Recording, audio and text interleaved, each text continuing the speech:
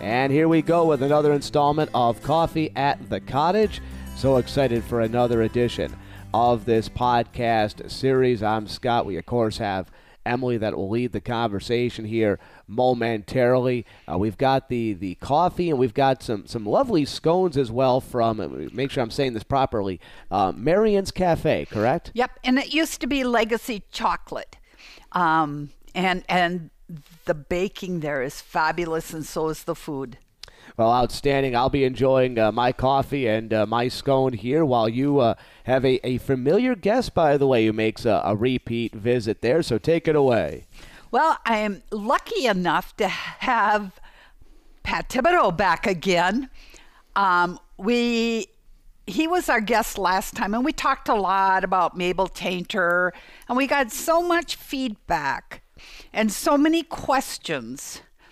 And I thought it would be really, really a good idea to ask him to do a return visit, and he was gracious enough to agree. So I'm going to turn it over to you, Pat. Well, thank you. Thank you for having me back. I had jokingly said when we set up the first one that it's going to end up being a series, and here I am again. So thanks for having me back. I appreciate it. You're welcome. Mabel, boy, what an intricate place. It's had so much that's happened to it, and from where it started to where it is now. So much history in there. It had gone into disrepair and disuse in the 1950s. There was quite a bit of discussion about how bad it was, and the roof was leaking. Things were getting destroyed inside, and they decided they better get moving on it and start fixing it up. Because of that started the Women's Federation of Menominee. Actually got the Preservation Association together, and that became a major impact on the Mabel Tainter. And there's actually three different units that were in charge of that. So there was the Mabel Tainter Literary Library and Educational Society, the Preservation Association, and the Menominee Theater Guild. Overseeing the whole thing was the Mabel Tainter Literary Library and Educational Society, and the president of that in the 70s was Dwight Agnew. And he kind of felt bad about the way it was being described. It became known as the Library Board, and they were responsible for much, much more of it than that. They were responsible for the whole building, but as everything gets shortened, either to an acronym or to whatever, it became known as a Library Board.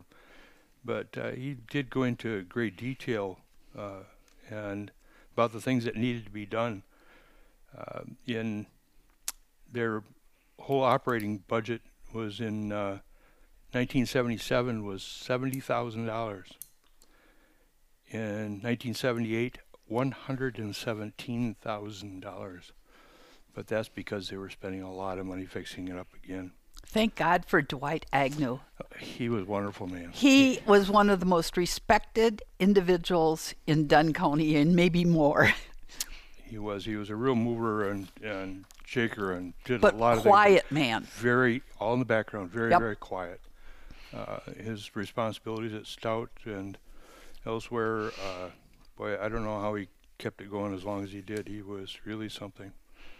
But he was very much insistent on the history of Mabel Tainter, what it stood for, and the part of the Preservation Association's duties was to make sure that everything that was done in there maintained the integrity of the original charter that was written by Andrew and That's Bertha. probably why everybody respected and liked him so much, because he was such an honorable person. Yeah, absolutely. I agree 100%. Everything that he did, it was just, he was kind of the go-to guy.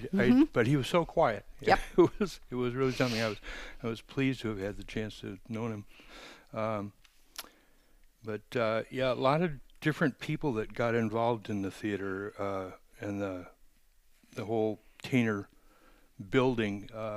Christine Klatt, a lot of people remember, she was born in the same year that the building was built. So she was born in 1889. And in 1992, at 103 years old, she toured the building again.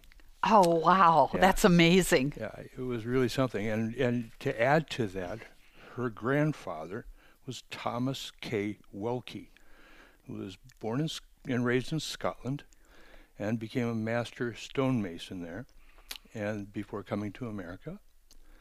And he came here and he oversaw the stone crew of the building. So she has deep connection to it. She was in the theater working. She did volunteering and things as a young gal, and she suddenly realized that there was a portrait of her grandfather down there on the wall. She said, this was in 1992, she said, I don't know where it went to, it's missing. What? Another piece of, yeah.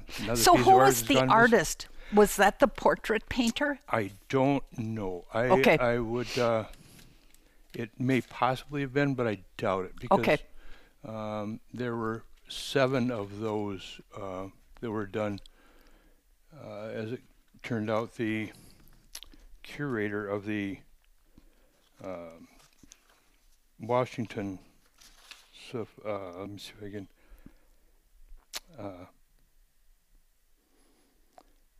they were talking about the paintings that were done by Cogswell. Right. And they didn't realize what they were.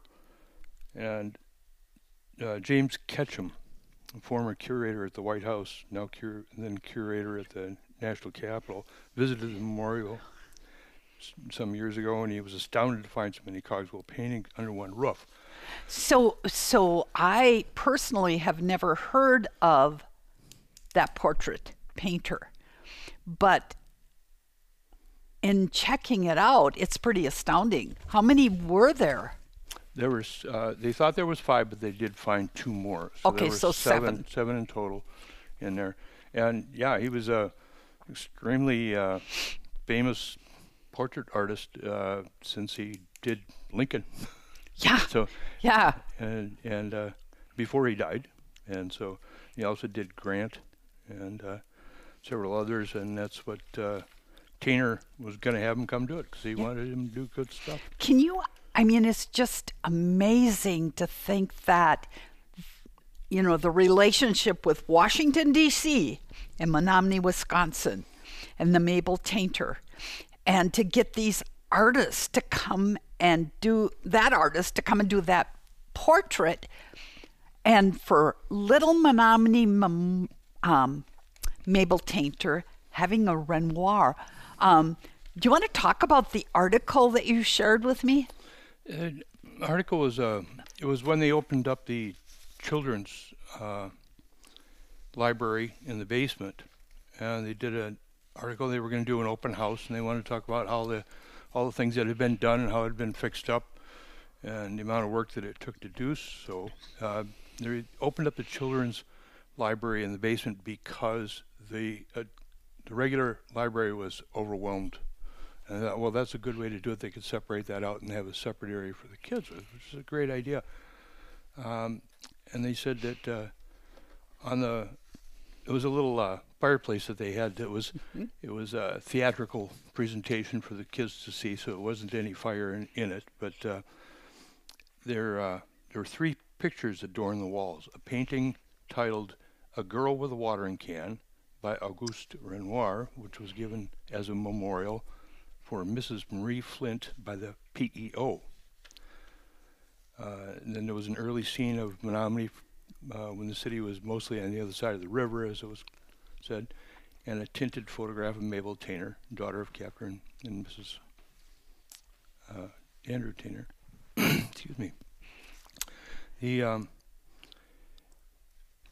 PEO is the philanthropic educational organization. Mm-hmm. It was a group of women that made sure that others were getting their education where possible and things. Wonderful, wonderful group. And they still exist today. I think that maybe there's Yes. 2 or 3 groups. There are still a number of members of the organization here in Menominee. Carolyn Onstead was. That's where I got my introduction to a wonderful lady, and her sister were also involved in it. A lot of people, and still active today. So they're really something else, and often associated with the Women's Federation. So I know you spoke, I don't mean to dwell on the Renoir, but I am just so impressed with that. I know you spoke last time you were here about possibly it being in a museum. Were you able to find any documentation as far as where or how it left the Mabel? You know, was it hard times and it needed to be sold? Or, yeah, it's just very interesting. And I'm not implying someone took it. I'm just want to know where it is. Yeah, that's one of the interesting things that I did look. It is in a museum out in the East Coast, and I forget which one it was, but they actually do have their provenance listed on their art pieces, and that one is listed, but it doesn't mention anything at all about Menominee or anyone associated here that would have had it or how it would have gotten here. I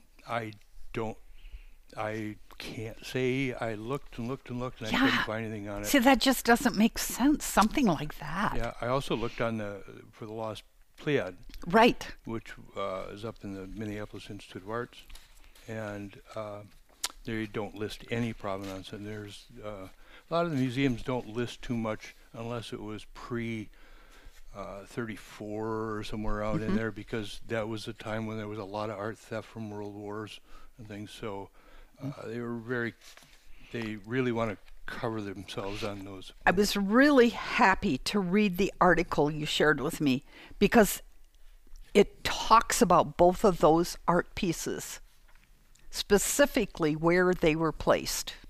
Yeah, and the children's library downstairs, they had a table that actually sat on the base of the that was used for the Lost Pleiad. Right. So that remained there, but the Lost Pleiad does not. That's why it's called Lost, right? Yeah, that's interesting. Like I said, I could understand that. If they fell on hard times, that they would have to sell it or whatever. But it's a mystery to me. Yeah, there's they did a lot of art exhibits, a lot of things that they had moved around and used here and there, and some of them got shuffled around, and where they ended up, I don't know. The Lost Pleiad was given on loan, and that was up front up to the Minneapolis Institute of Arts, but I think the morals of the city forbade it from being come back. Why? Well, she's naked. Oh, big That's deal. A woman. We can't have that in Menominee. So. Well, they put it in the children's library. Well, yeah. That's why they moved it out. It was for that reason. But oh my God, that's quite the pricey piece of art. Yeah. It was very interesting to learn of that, because of the way it came here, and that it was actually left in the mansion when the Wilsons abandoned it. So not the Wilson Place Museum. Right. That building Their was home. another mansion that was torn down. Yep. And that was just sitting in the basement all by itself. So now, can we talk about Evergreen Cemetery a little? That's where the Tainters are buried, I believe. One of my favorite places of all. I know. How long were you there as a caretaker? I was a sexton for Evergreen Cemetery for a number of years. I had the great fortune of studying under one of the most wonderful people in the world, Carolyn Onstead. Love her dearly. It was so sad for her loss, but she taught me an awful lot. And one of the main things that she had in her heart and in her mind and in her soul, every bit of her was respect. They often called her a lot of names down the cemetery because she would, if you were down there fooling around, she was down there kicking you out. She was not going to have anything to do with any kind of horseplay or anything else or anything that was in any way might have even been looked at as disrespectful in there. Now, I wonder if there's a book on etiquette in the cemetery or for a cemetery, because I remember, well, it's the reason we met. Mm-hmm. Yep. I remember, I think I had just bought my sister and I each a plot Yep. out there. And the reason I bought it was because my brother's buried out there, my sister-in-law, my niece, and many other people that I know. And there's just something about Evergreen Cemetery that is serene, an island. It's very private, and it's such an honor to even drive over the little bridge to get there. It's just beautiful. Yeah. So I had heard that Mabel Tainter was going to have a ghost event, Halloween, Yeah. and they charged to take people out on this tour at night. Yep. I was very upset about it. I talked to my sister. She was very upset about it. A cemetery should be a resting place. It should be respectful. I remember being taught what you can and cannot do in a cemetery. But it was to go out there and look for ghosts, I think. They were using it as an alternative placement for their ongoing ghost tour series, and I'm adamantly opposed to turning Menominee into a ghost town. I always have been. I don't think it's appropriate. If that's what you want to do, that's fine, but don't take it in the cemetery. When you told me about it, I was actually livid. Because I called you and said, what is going on? And then found out that you were not there anymore. Yeah, that was no longer sexton there, but I said, no, they aren't doing that there. And I started making calls and contacts, and that put an end to that very quickly, thankfully, and thanks for bringing that to the attention, because they'd sold tickets, they had it advertised all over everything, and then they start backtracking right away and saying, oh no, it's not a ghost tour. It's a respectful. In the middle of the night. Tour. Yeah. But I blame that on to the president of Mabel Tainter Board. He should have known better. If he portrays himself as being in charge of Mabel Tainter and the history of Mabel Tainter, shame on him. Yeah, and I find him. The lack of imagination that's there is disturbing to me, because there are so many things in Menominee that are so great, so wonderful, and absolutely. And it seems that the two points of focus here are ghost tours and bars. Yep. And there's just so much. I was lucky enough to be a part of the first Living Cemetery event at Evergreen, and it was phenomenal. People still talk about it. Mm-hmm. I enjoyed it so much. It was such a wonderful, respectful, and enlightening, and beautifully presented presentation that we had to do it again. It cost a lot of money and a lot of time and a lot of work. I did the second one. I started the second one up and ran that and organized it, and man, that was a bundle. And unfortunately, it's so expensive, it had to stop, because we had to get insurance, we had to get things for all things that need to be done, organized. We had so many volunteers, such a wonderful thing. People that spent their time costuming and things. Theater Guild, unfortunately, wasn't very helpful with that. They awfully protective of their costuming, but and put too many restrictions on it. So we all did our own things, but people still wanted us to do it again. And I think that's something that if the Mabel Tainter board wanted to look at something, do something like this. I Do came up something with respectful. a third option to this was do this at various places throughout the city of Menominee, different venues, the park, the Wilson Mansion, the Tainter, the downtown area, outside of town, anywhere. Do all these different portrayals, first-person portrayals that draw people in, gives some history and some interest about these people, something other than their ghosts. And some real true history and something that gives us an understanding of our foundation here, what we're all about. Full disclosure, I believe in, I don't want to call them ghosts, but I have seen people that have passed on, and I respect that. Yeah, I wouldn't try and make some money off it. And I think that's a different thing than ghosts. Yeah, I do too. That's why I didn't refer to it as ghosts. And I don't, I personally don't believe in it. I've never had that happen to me, but I will say that Mr. McGilton, who had the lumbering operations up in Cedar Falls, was the house that he had up in here that he built had apparitions. Sure. And the daughter who married the Coleman's, the sheriff, the one that was killed on duty down in Durand, and then the hanging in Durand was because of that.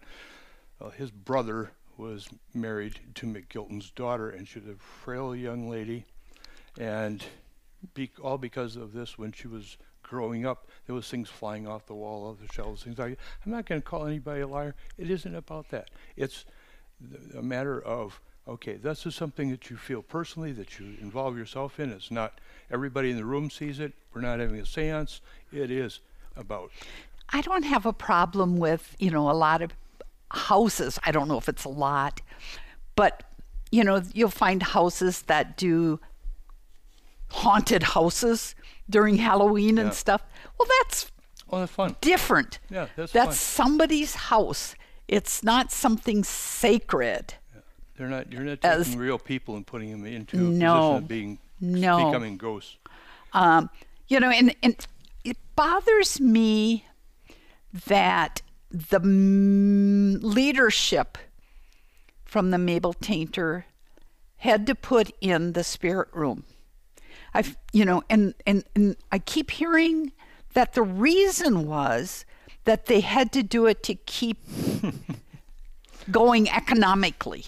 Well, I don't understand. Now, 2 years in a row, they did concerts, and I was told by the executive director the first year that their stage cost $10,000 alone to rent it for the entertainment.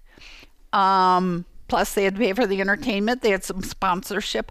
But how can they afford that and not be able to exist without alcohol? Yeah, I think it's a fairly weak excuse for it. I don't know of any alcohol. If they serve alcohol at the Dunn County Fair, that does not support the fairgrounds and pay for it for a year. It's not going to do it. It's just not. It doesn't provide that much revenue. It's a party. I was told by someone that the other reason they have the bar is because they're trying to somewhat replicate Zanzibar, so people can go and not have loud TVs blasting so they can't talk. Well, I used to do that at home. But you know what I want to say is there's only certain times that all those bars have the TVs going. And there's probably one night a week or like maybe final, They you had, know. They had wedding venues at the museum, and they didn't have to have a bar there. No. It wasn't. They allowed the other ones. They had to have a license Yep. to be there. They could bring in Right. what they wanted, and then they had a licensed bartender. My wife actually worked there, and she got her bartender's license, Yep. so they could do that. They didn't have to open a bar at the museum. Well, you know, the point is Mabel Tainter doesn't pay any real estate taxes. They're tax exempt, and they are competing with every place downtown. Yeah. And it's a shame. And Sixth Ave Cidery, or Cidery on Sixth Ave, I always get it confused. They don't have any TVs in there, and it's only like a short 2 blocks from Mabel. There's other places up and down Main Street that this nonprofit is competing with. Yeah, it's just a shame to see it. It's again so disrespectful, and I just don't. I wish that the board had a little bit more insightful group that would pay attention to what really is needed. And no, Andrew and Bertha are not sitting there smiling, going, No. "Oh, look, people are using the building because they've got a bar in there." No. It's not what it was all about, and it shouldn't be, and it should be removed. And I'm, you know, as I've seen comments from the last podcast, there's a lot of people that agree with that. seem to agree with it. Yeah, I haven't had anybody saying no. They really should have a bar there. We've been waiting for that for years, No. all my life. You know, and you know, quite frankly, there has been certain things to demonstrate that it is not, you know, an event that demonstrates that it is not the smart way to go. And I will stop at that point. Yeah, and speaking of ghosts, I was thinking, you know, if there was going to be a ghost there, it'd probably be Henry Dottie Maxson, who was the head of the Unitarian Church. That's one of the reasons he was the one that talked Tainter into building that building. Really? Yeah, as a memorial to his daughter. Andrew had actually wanted to build a building, a memorial, after his death. And when Mabel died, Henry Dottie Maxson, saw the sorrow and thought that this might be a good way for him to come through that. Andrew wasn't as far as I know, wasn't a member of the Unitarian Church, but his wife was. Bertha was. You know, those darn women rule, don't they? That building is her building. Yeah, yeah. And that came through in there. So, and one other thing that I have to say, sorry, I know it's not going to be nice, but that building was not. Mabel was not a great lover of the arts that inspired this thing in the theater and all that. She was not. She was just a young lady at 19 years old with a huge future ahead of her.